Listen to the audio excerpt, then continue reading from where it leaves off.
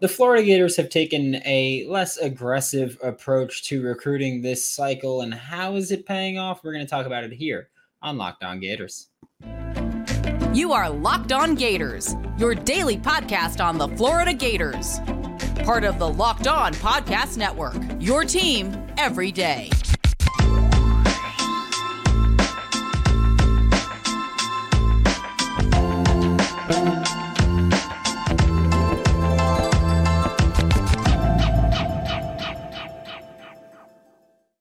Hello and welcome back to another episode of Locked On Gators, part of the Locked On Podcast Network, your team every day. Thanks for making Locked On Gators your first listen of the day. We are available daily and free wherever you listen to podcasts. Happy Tuesday. I'm Brandon Olson. Find me on Twitter at WNS_Brandon. We're to work with Whole Nine Sports, Giants Country, NFL 33.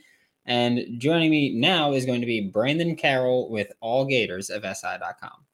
Joining me now for Locked On Gators is Brandon Carroll with All Gators. And Brandon, you've been here before. You know what this is like, but now it's a bit of a different time because now we're actually into the official visit cycle, into summer recruiting, and, you know, a lot of the June's going to be amazing stuff. Not so much, but so far through 2 weeks of official visits, Florida is, at the time of recording this, down a commit in the 2024 class because, of course, Chauncey Bowens, and we're recording this before Mike Williams announces his decision, which we think will be Gators. But so far, just what's your feel on how official visits have gone to this point? Yeah, I think there's a lack of closing that they've had to kind of struggle with so far, but they put themselves in position to be able to land quite a few guys moving forward.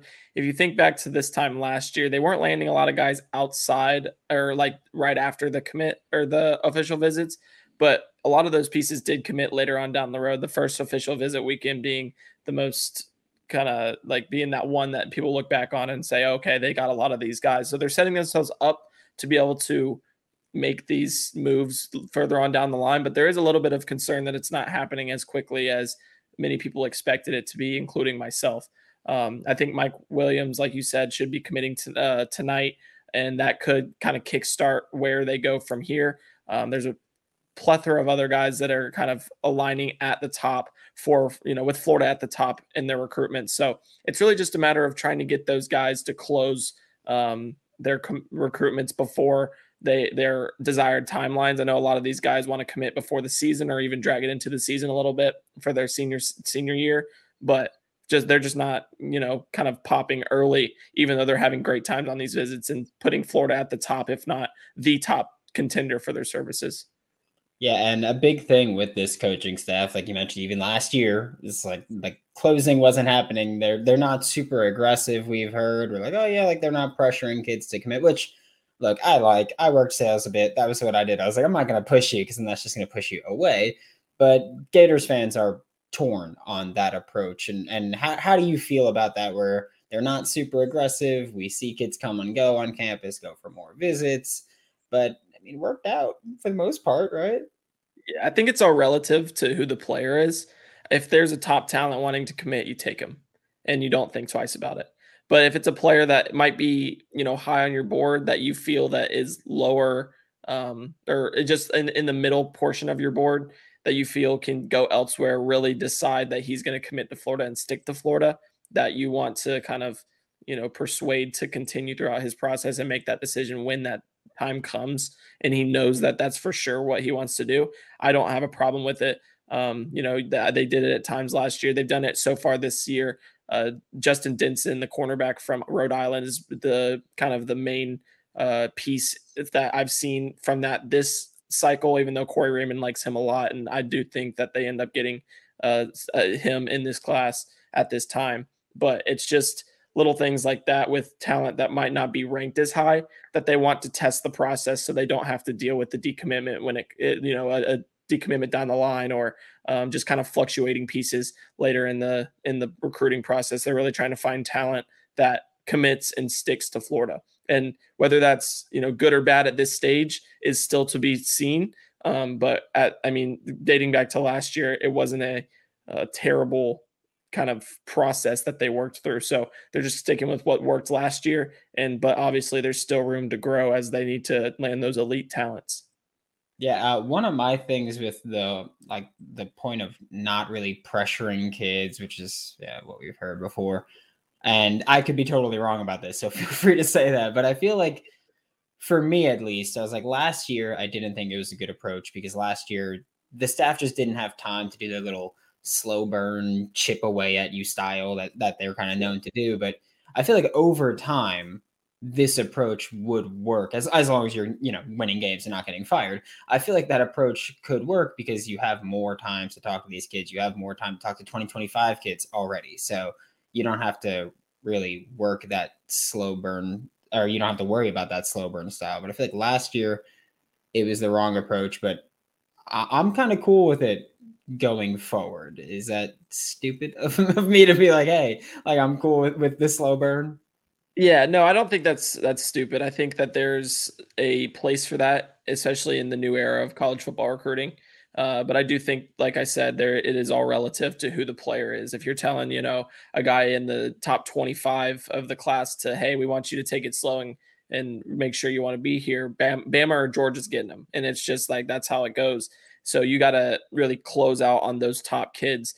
Meanwhile, you can allow the other guys that, you may not be as high on, you might have someone else in front of them. You might be willing to take them, but you're just kind of wanting to see how the rest of his process plays out before you get him in the class. I think that's a reasonable approach to the recruitment, process that they have at Florida. But I mean, it's at the same time, it's a double-edged sword because you don't take a player that you are high on that you think has potential, and then another team discovers that potential and gets them because they're willing to kind of play it faster. So it's really just a balance of, can we kind of have these kids hold off and still maintain that interest in the University of Florida? Because once you get a kid in the class, there's a better chance of keeping him than pushing him down the line and hoping he comes into the class. Obviously, you'll get flips, you'll get guys that move in and out of the class as the year goes on, but there's so many different scenarios that can play into it that it's kind of hard to see at this point if this slow burn process, as you said, is positive or negative for the University of Florida. And with only 7 commits in the 2024 class, you think they'd want to kind of pick up the process, even though, they have one of the best class averages that they've had in quite some time, even with those 7 pieces in the fold. Yeah. And now ignoring Twitter and ignoring Discord, should Florida Gators fans be concerned with recruiting so far? I know that it's like not a ton of activity right now as far as getting these commitments, and we know social media Gators fans just lighting it on fire right now. But should Gators fans be concerned? And if not, at what point do you think they should be? Yeah, I think so I wouldn't say it's time to press the panic button, but I do think there is a bit of room for just angst within the fan base, just because they're not closing on the talent that we've expected them to close on so far. Came into the first weekend expecting 1, possibly 2 commitments. Didn't get that this weekend. Figured that Florida would be able to close on 1, potentially 2 guys. Might get Mike Williams later tonight, but other than that, it's just looking as if there's not much closure, which is always a concern. I don't care if it's in March or it's in December. If you can't close, you're not going to be able to support an SEC roster to compete against the likes of Bama and Georgia to compete for the conference title and the national title. And that's where ultimately where Florida's expectations lie. I do think that there is a significant, kind of difference between being cautious and being like skeptical versus being pessimistic and thinking that the world is falling apart because they don't have commitments to this stage in June. I think by the time the summer ends, if the class isn't at least added a few more pieces, they're in like the mid-teens in the commitment category, I do think it'd be time to panic. So like that 14-15 range, if they can get to that by the time August or September rolls around, I think they'll be in a really good spot. But if not, it could be time to press the panic button, just compared to where, because they've kind of loaded up in the summer. They've said, we're throwing all of our marbles into the summer official visits. We want to really impress kids. And a lot of them that they've gotten on campus are closing it down before the fall gets here. So if they're closing it down before the fall gets here, then it's like, all right, these pieces aren't in the class. Where do they go from here? And then that's where it kind of, you're taking seconds and thirds, and it's just not a recipe for success. Yeah, just know that all of Gator Nation right now is just their finger right above the panic button because they're always ready for it. Today's episode of Locked On Gators is brought to you by FanDuel Sportsbook, America's #1 sportsbook, and new customers get a no sweat first bet up to $2,500. That's up to $2,500 back in bonus bets. If your first bet doesn't win, just download the FanDuel Sportsbook app. It's safe, secure, super easy to use, and today's Dinger Tuesday, which means you bet $25 on someone to hit a home run. If that person does not hit a home run, you get $5 back in bonus bets for every home run that is hit that game. So make some money, With FanDuel, you get to learn more at FanDuel.com/lockedon and earn more. Now with I will say, I think there's several pieces that should, as of right now, I believe to be leaning toward Florida. And I'm pretty confident in a lot of those pieces. Obviously, there's some that I'm a bit more skeptical about, but in the grand scheme of things, there should be a drastic uptick here in the next, I'd say from the last week in June to the first week in July, there should be a significant uptick in commitments in the 2024 class. Any specific names you want to drop on us? I can't. There's not necessarily anyone specific. Obviously, obviously Chris Jones is someone that is a big target for Florida. He's kind of going to be that third linebacker in the class if he commits with Miles Graham and Adarius Hayes. But he's someone that I expect to kind of whenever I think he's supposed to commit either end of this month or into next month. So if someone is to pop, if there's one of them that I am comfortable dropping their name, he's probably the one that I believe is leaning most towards Florida right now and will be in their class by the time the summer ends, at least. He's the one that for, 2 months now, I feel like I've been like, just get him. I just want him in the class. So they're still in a very good spot for him.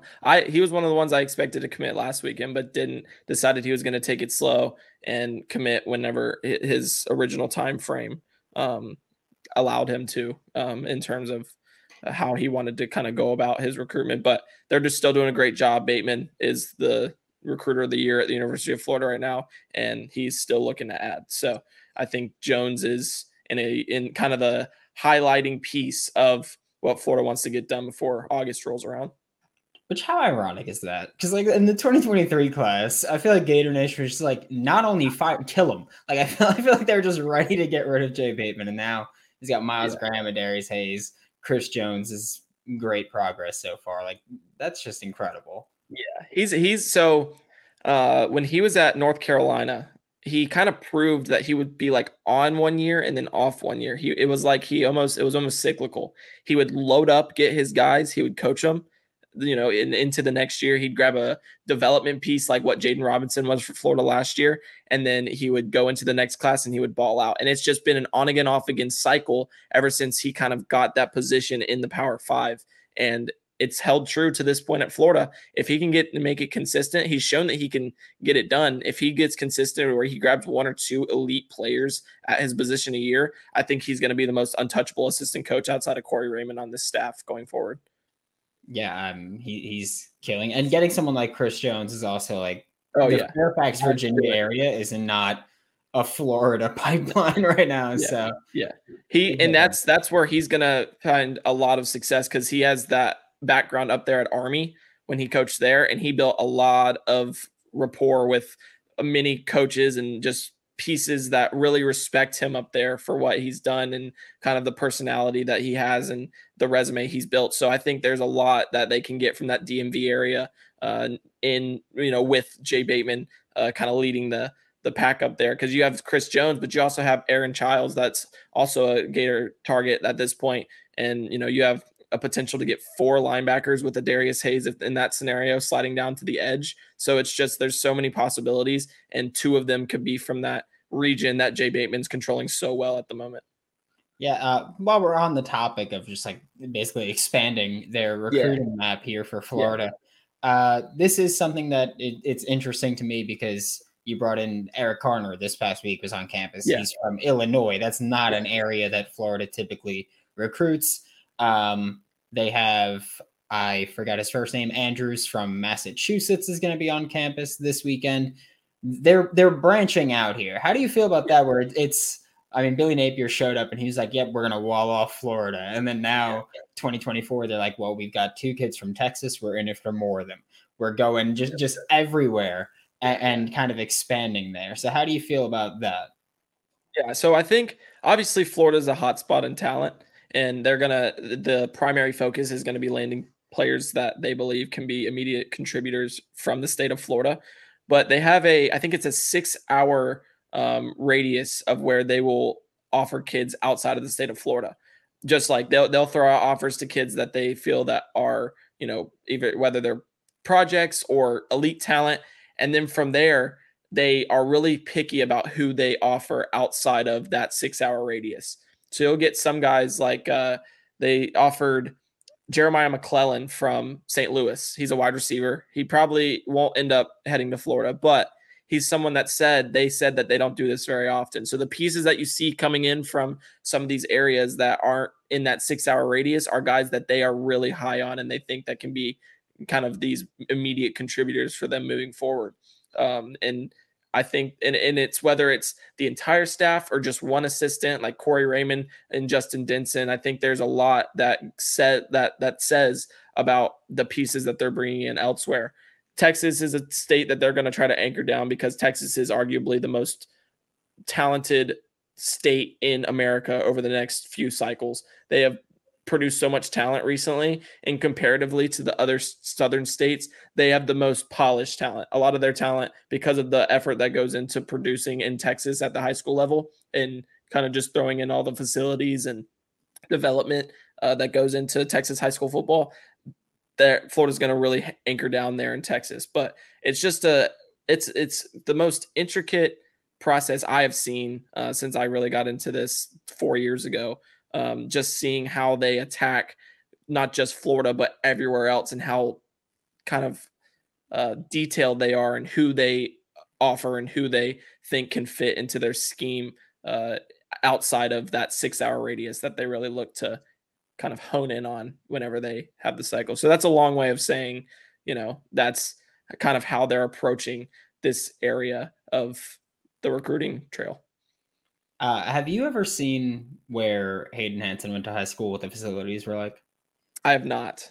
Whenever you see him again, ask him to show you, because he sent me pictures and I was like, you've got like they have like a whole big weight room, big practice facility. Yeah. I was like, I know I'm from New York and we don't care about football here, but like that's how Texas goes, man. Texas is, they treat it as if it is a professional or college sport. That high school football in Texas is just as big as college football. It's the real deal down there. So there's a lot to really learn. And I just seeing pictures and kind of getting an opportunity to go and just I was just driving. I went there a few years ago just to Dallas, and I got to drive past some of the high school football stadiums. I was like, oh my goodness, this is a college level stadium. They take it very, very seriously and they pump a lot of money into it. So there's a reason why Texas talent is rising on the, it's always been a thing, but it's just getting better and better every single year.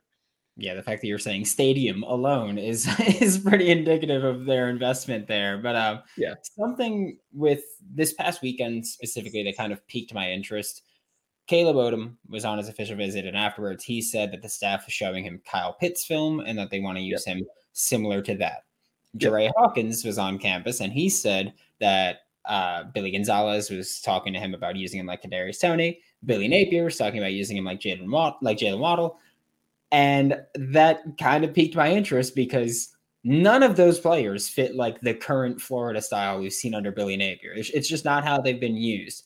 Do you think that's more just like the recruiting game, and I think we know with that, or is it genuinely that Florida wants to start spreading things out and we'll say modernize in the future? Yeah, I think so. I wouldn't necessarily say they want to start spreading things out because the identity for Florida football under Billy Napier is going to be running the ball. They're going to try to push the rock down your throat consistently. And we're going to see that again this season as, Florida tries to figure itself out identity-wise. But getting a quarterback in like DJ Lagway kind of allows them to open up the field in a way that they haven't been able to before.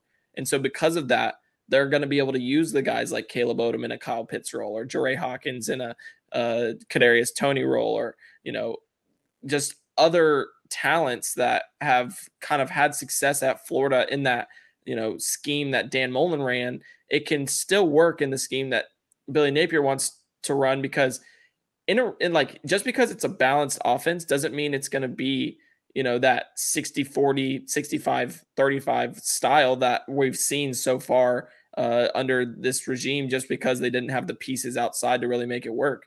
I think there's a lot that goes into what, to kind of building towards that. But I think that there is a legitimate interest in using those pieces like that, especially Caleb Odom. They view him more as a wide receiver than a tight end. He probably won't inline much or align on the inline much if he was to commit to Florida. And there would be a lot of kind of gadget. I don't want to say gadget because he's more than that, but there would be a lot of mismatch created within how they use him in the offense. So there's, a back and forth between, okay, they're going to run the football down, their throat, the other team's throat, and they're also going to try to utilize the talent that Lagway is expected to bring to the University of Florida. So it'll kind of fall more towards a 50-50 split between run and pass, I believe, if they were to get some of these pieces into the fold. And maybe it would result in a bit more of a modernization of the offense, but I don't think it's going to be like, oh, they're going to flip the script and, go away from the run game in total and kind of take the the air raid approach. That's just not going to happen. So Cliff not coming to Gainesville. No, Cliff is not coming to Gainesville. Still, he's not. I know that some of my listeners just shed a tear because they love that man for some reason. But flipping to basketball now, where we talk football. That's great.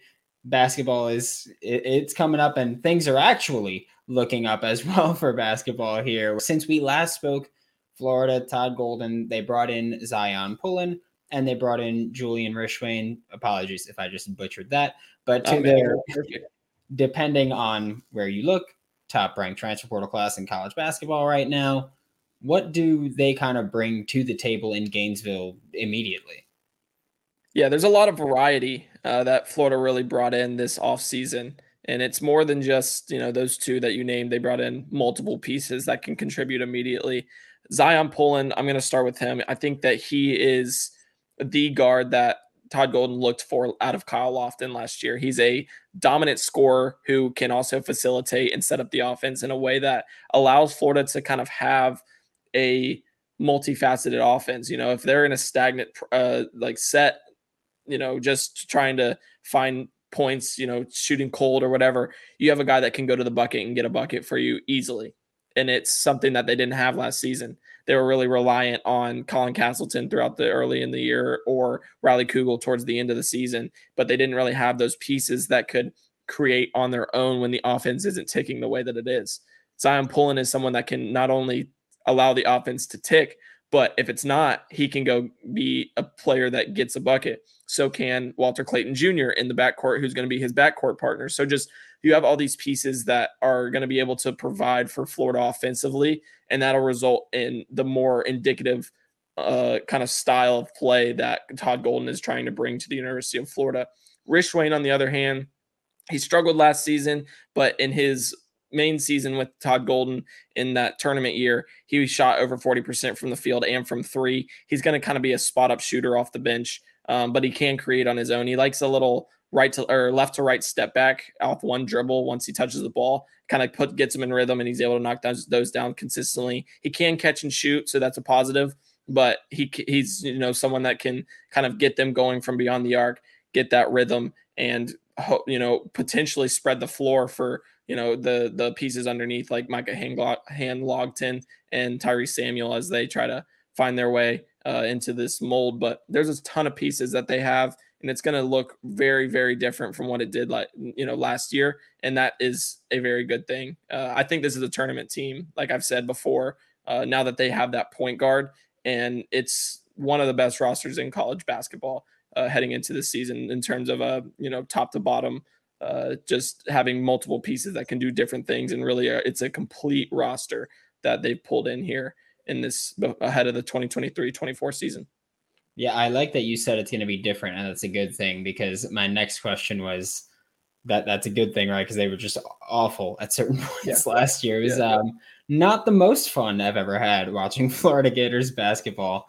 And I do also, like you mentioned, this is a tournament team, because as you were describing this, like this sounds like it has to be a tournament team. Yeah. Great class, and just I'm bought in on Todd Golden. I'm assuming you are as well.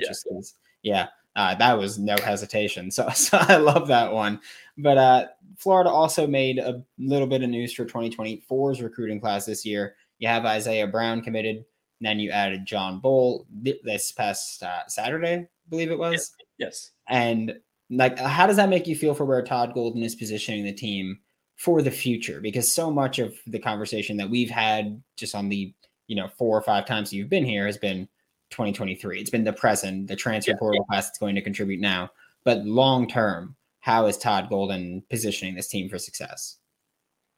I think the biggest thing I will say is you're seeing kind of this change of the guard in terms of how they recruit talent. So you're seeing them not only kind of focus on the backcourt or the front court, like under Mike White, you saw a lot of these pieces come in, but they just loaded up at 1 or 2 positions. And then last year they had a lack of depth down low. Obviously, Tuan Gatkek transferred out right after Mike White left, but you only had Jason Jatobo and Colin Castleton down low.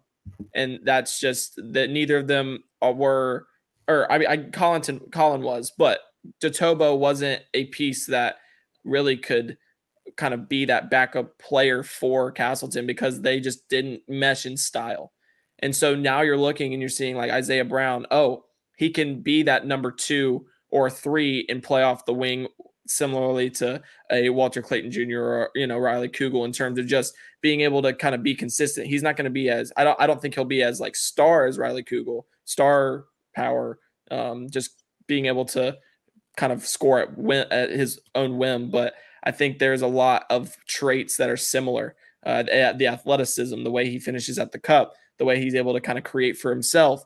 And then you look down low, they got Micah Hanglogton, who's a massive 7-foot rim protector. And that's exactly what you got in John Bull on a larger scale, because his wingspan is unlike anything I've ever seen in my life. He is a dominant rim protector at the high school and travel circuit level. And I think that there's a lot of optimism that should be kind of taken from how they built this roster and how they continue to build the roster, because you're just seeing guys come in and they're immediate replacements for guys they already have. So there's a mold. You see that there's a plan and they're executing on that plan, instead of just taking pieces that they have to find out how to use them because they haven't had it before. So I think that's really one of the big things they're building for the future, because they're not only getting the pieces that they need now, but they're looking and saying, how can we replace these guys when they do move on from this stage? And I think that's a big kind of positive for Florida basketball moving forward. There's a plan in place and they're executing it to perfection so far. Yeah, I just want you to know, every time you say Riley Kugel, I just know that he plays 2K. I'm just saying that, like, the amount of step backs he plays 2K. I've always kind of drawn a likeness to how Jordan Poole plays the game. It just looks like they're playing pickup at all times. I think that there's, they just are so creative in the way that they play. Sometimes it's frustrating, but it works whenever you're able to have the ball in your hands as often as Riley Kugel does. And so, there's going to be times where he takes a shot that you're kind of like, but it's someone that you want taking those type of shots because he has proven he can make them. So yeah, it's a different play style. It's not something that you necessarily see all the time, especially at the college level where everything's so team oriented. But if Florida allows him to kind of just be himself and play that kind of ISO ball on occasion, he can be a dynamic piece for them this year. I think he's a potential lottery pick in the upcoming draft if he performs the way he did over the past 10 games to end last season.